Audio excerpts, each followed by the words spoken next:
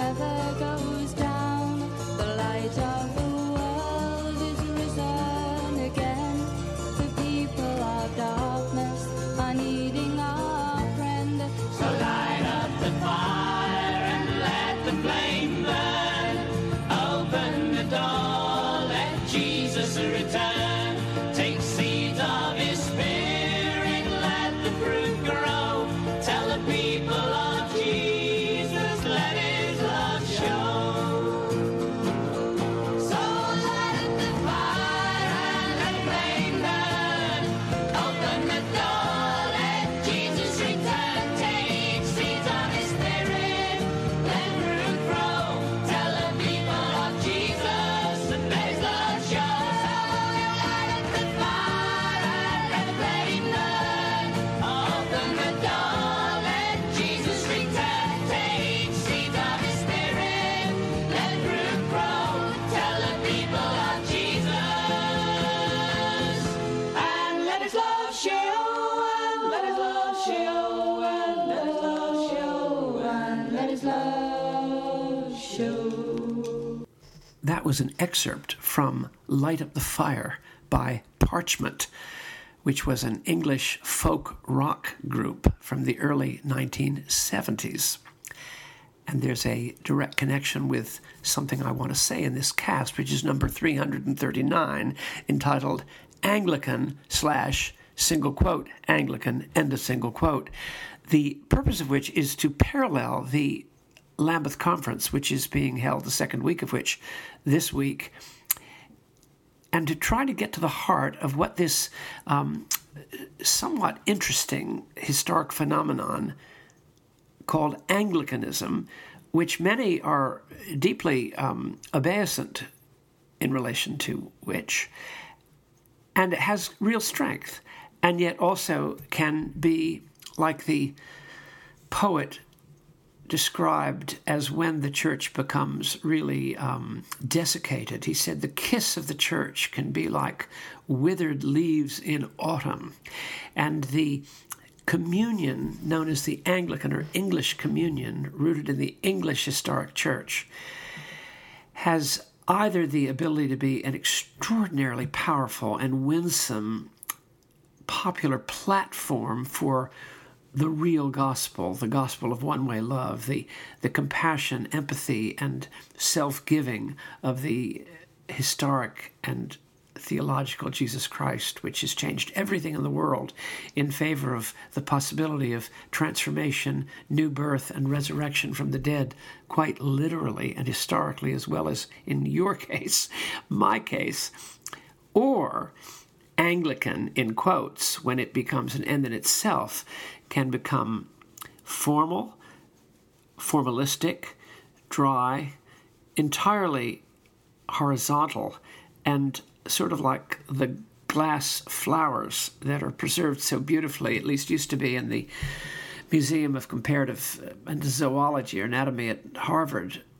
But that's all they are. They're beautiful glass flowers under glass. And we don't want that, and yet it often is. And I want to tell you my story briefly, just elements of it, to both show the grandeur and the hope and the promise of Anglicanism, and also the almost at times intrinsically devastating and desiccating and dehydrating tendency of Anglicanism to focus on secondary matters. When it is good, it is very good. And when it is bad, which it often is, does not advance the cause of one-way love, the cause that Mockingbird advances, the cause that many of us are attempting to bring to suffering and pained individuals and people. As someone said recently, no one really goes in the church door for the first time on the basis of social justice questions or on the basis of biodiversity. Important as these things are, and right and good as often these concerns are very deeply to make the world a survivable and better habitable place. But that's not where we initially come to God. We come to God out of some great and distressing impasse from which, to which, and around which we can see no exit, no entrance, no movement, and we are caught in a box canyon, and that's when God opens the door and becomes of interest to us, whatever he may be in our own initial concern. But we enter the church door because of God, not because of horizontal, even important values. We enter it because of the vertical need to find a Savior. Now, I say that because, as I said, the purpose of the cast is to show that Anglicanism, from my own experience, was a saving. That is to say, wait a minute, let me get that right. It answered a question which I had in adolescence, which is, where can I find God that is still recognizably attachable? Where could I, for example, find a ministry as a young, newly converted person that I was, that I could actually have a ministry which I want more than anything else, together with Mary, to prosecute and to present and to lay down my life in honor of and in favor of and for the purposes of serving the world and my fellow sufferers. Where could I find that? And I looked and I finally found it, but I found it in Anglicanism sort of through the back door. And that's what I want to talk about, because it's the back door that's the most important. You can almost call it a theology of the cross in relationship to Anglicanism, because what happened here is that I had grown up in the Episcopal Church, at least as of the year 1960, as a 9-year-old child, and went to a school that was 5 days a week, Episcopal chapel, that was liberal in every sense. There was nothing to react against. We sang the old hymns. We had sermons that were all about current events and that were perfectly okay. And beautiful music, and the prayer book was there, and it was a good thing, and there was nothing to react against. It wasn't like elements of evangelicalism, which caused people to become Roman Catholics in 5 minutes, or Greek Orthodox priests because they grew up in Topeka, Kansas, in a Southern Baptist church, and they're really seriously religious people, but they know what they don't want. There was nothing to react against in the background that I had in the Episcopal Church. On the other hand, when things got really rough, there was very little to go on. So when things got really rough in my life because of the end of a relationship in my senior year, no, actually it was in my the year after my senior year in college, my first year out of college, I looked everywhere for help. Went to Harvard Divinity School to find help and didn't find it. There was a lovely man, the rector of the church that I was associated with, the Episcopal Parish in Washington. He was a saintly man, but I had a conversion through Focus, through a non-Episcopal as such environment. And when I went back to this rector, his name was Malcolm Marshall, long dead, and I said, Mr. Marshall, by the way, it was always Mr., it was never Father. That's very, very recent. Anyway, I said, Mr. Marshall, something's happened to me. I think I've had a kind of conversion. And he looked at me very lovingly with this extraordinarily wide and dear smile and said, you know, Paul, I've known you for a while, and I've been praying that something like this would happen. I mean, imagine the confirmation of that when this Episcopalian, very Brooks Brothers rector said that to me. I was done with empathy and power and movedness. But then I talked to Peter Moore and I said, well, where can I, if I am called to the ministry, because I feel deeply, I want to share this, I want to give this. And Mary's, around, but me, what do I do? And he said, there's a group of people over in England, in the Church of England, they call themselves evangelicals. And I know, Paul, that word will probably, are you kidding? But he said, don't worry about that. They're lovely people, and they'll identify with what you've experienced. And they'll also be high-quality individuals with interest, and they'll have many of the qualities that you're looking for, and yet they'll deeply support your new birth. Well, I took him up on it, and I arrived at St. John's Theological College in Nottingham, England. I was not an Anglophile, but I went, and that's what happens. By the way, if you get a message, follow it. If they say go to Topeka, Kansas, go. It's just the stepping out. God always seems to work with a step of faith. Abraham, in this case, it was going to Nottingham, England, a place I'd never thought of going remotely. And I get off the Robin Hood bus, and I see this chap there. I don't think he had a clerical collar, but he looked like he knew something. And I said, are you by any chance Canon Green? His name was Michael Green. And he said, Canon Green? I'm not Canon Green. I'm Michael. To you, I'm Michael. We are Christians here. I couldn't believe it. He said, we are Christians here. Well, Michael Green said that to me, and I said, oh my gosh. I've been in the National Cathedral all these years, and I've been with some very interesting people, but they would never use the word Christian in that way. But they're Christians, yeah. Well, immediately I was plunged into the evangelical wing, but in this case, the evangelical wing that had been softened and germinated and cross-pollinated by the charismatic renewal, and people like Graham Polkingham and David Watson were coming along, and Michael, the great Harper, the assistant under John Stott, who'd been baptized in the Holy Spirit, etc., etc. And all of a sudden, oh my gosh, we were completely sustained. We were sustained in our faith. We had beautiful worship. It wasn't high church.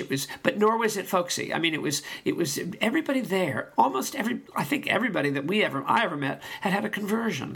They'd been doing this or doing that, and they'd been converted, and they'd come often as couples. The two together had come to pursue a ministry in the C of E. And their biblical one-way love ministry was overwhelmingly pastoral and powerful, and yet completely uninstitutional in the way I normally felt about it. They would their sense of humor was unbelievable. They were all deep Christians. Some of them were more law than others, but there was very little self-righteousness. It was very, very warm and embracing. But it was also Christianity and Jesus Christ came first. The church came second. Most of the people had grown up in the C of E in some form or another, and some regarded it as the best boat to fish from, to use a phrase I occasionally heard. But the vast majority had been members of the Church of England in some form or another, had been converted, wanted to have a ministry in what was the main church in that country, and came forward. And it was completely counterintuitive in the sense that there was nothing sort of about choral evensong. That was fine, but this was a whole new support team. We went to an ordination in Blackburn Cathedral in the West, a very rough area, still is, to have ministry, and our friend was going into a very challenging what they called a working class, we would say blue-collar parish, difficult parish, but an evangelical man, also in the charismatic renewal.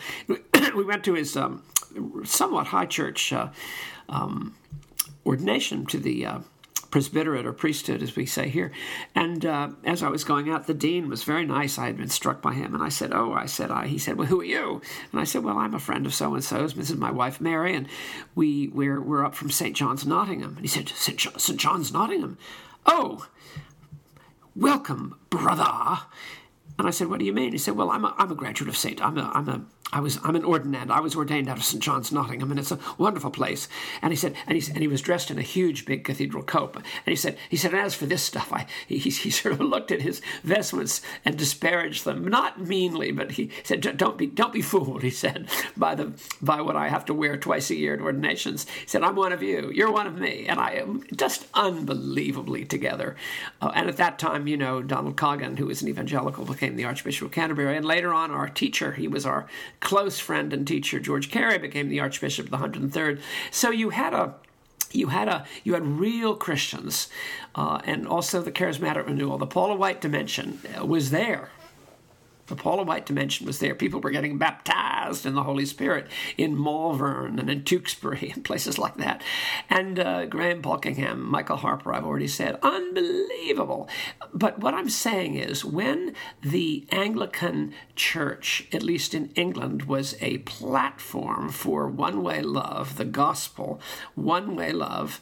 By the way, you've got to look at read David Zoll's remarkable new book, Low Anthropology, which is just about to come out. It's been published, but it's not available for another 6 weeks. Unbelievable reflection on the human nature, which so needs, and with such compassion, needs the saving message of God's grace and Jesus Christ's compassionate open hands of mercy. It was a platform for us. A platform. We had a platform with the prayer. We had a platform that within an institution. And I was ordained with a piece of paper that said I qualified for ordination in the C of E, et cetera, et cetera, et cetera. And I've worked often in the C of E situations. But my point is that Christianity and Anglicanism came together in a remarkable unconflicted way. They dovetailed, and that was partly because there was a great tradition of people like Charles Simeon, after whom we named our third son, and the tradition that Michael Green and Donald Coggan and George Carey came out of, and John Wesley and George Whitefield and Henry Venn, and you can just go down the list, and John Stott and so forth. And these people were real Christians, but within a kind of softened environment and a slightly less edgy or sharp environment that gave us a kind of, I don't know, toned us all down and yet kept us utterly and completely beloved within a truly Christian outreaching witness in a country that was as secular as it could possibly be at that point and still is. Now, we went back to America and immediately hit within about 2 seconds of my curacy in the Diocese of Washington, we realized again that the Episcopal Church was a far more horizontal, had good things, but far more horizontal, but the verticality had gone in favor of the social justice, which is all good. I mean, I've always been involved with a church where social justice matters were to the fore, and a great deal of it was good. Some of it was angry and almost what we today call virtue signaling, but much of it was very real. Al Shands and people like that. It was very real in the Diocese of Washington. Bill Wendt. I mean, I knew all these people. You can look them up. Paul Moore, knew him very well, but even as a kid, I knew him when I was 10. John Walker, he was preached in the little chapel at St. Albans School, etc., etc., etc. But in general, our biblical verticality did not go well. We started a Bible study in the parish, and the rector said, who was very not at all in favor of what he regarded as a kind of Southern Baptist invasion, and it wasn't. I'd never met a Southern Baptist in my life until one I met in 1970 and somewhere by mistake. It's very strange, but would have run to the hills. But he said, I said, we want to, please let us have a Bible study. He said, you can't do it on the church premises. Well, what about at home? I said, yes, well, if you really want, you can. And he allowed us to have one at home, and within about 4 months, half the parish started coming. I don't say that to blow our horn. I simply say that he got really threatened and said we had to stop. He said he wanted no Bible studies here. Now, that story is not at all unfamiliar. Many people of my generation in the Episcopal Church who had been kind of converted and touched, and especially in Western Massachusetts, and had been studied in England, came back with a colossal thud, and they were made very unwelcome. There were individuals like Fitzallison who helped us along, and one thing led to another, and we had an extremely loving bishop in Paul Moore, who could not have been more to the left, and yet he absolutely loved us and wanted us to he just loved our work and encouraged us in every single way. So, it can work. But in general, the Christian side was sort of subdued to the institutional and or institutional ideological agenda side, and it became the story of our lives, still is. Now, of course, you can be outflanked on the right, and we were that too, but that's not what this podcast is about. I want to leave you with the fact, this is the point of the podcast, Anglicanism, without quotes, can be an enormously empathetic platform for the gospel of one-way love. Usually it devolves over time to an overconcentration on secondary elements such as liturgy or certain ideological elements within Anglicanism or Anglican self-identity, like the three-legged stool or something along word and sacrament, the three streams, and Anglicanism becomes a theoretical kind of waxed nose that can go many, many ways and becomes a source of interest and also ultimately of controversy that takes away from the heart of it. But when it's rooted in the core of what Anglicanism can be, it's an enormously powerful tool. I see this at St. Matthew's in Bedford every Sunday. I've seen it in All Saints Winter Park. I see it in many other parishes, but I also don't see it probably in more parishes that seem to be much more horizontal than vertical. And you're not going to enter the church, for the most part, unless you're in pain, when all other possibilities have lost their ability to help you, and the impulse causes you. The impasse gives you the impulse to seek God, and that's when the gospel is the absolutely brilliant, I would say, the sole ultimate way forward to hope, health, and resurrection.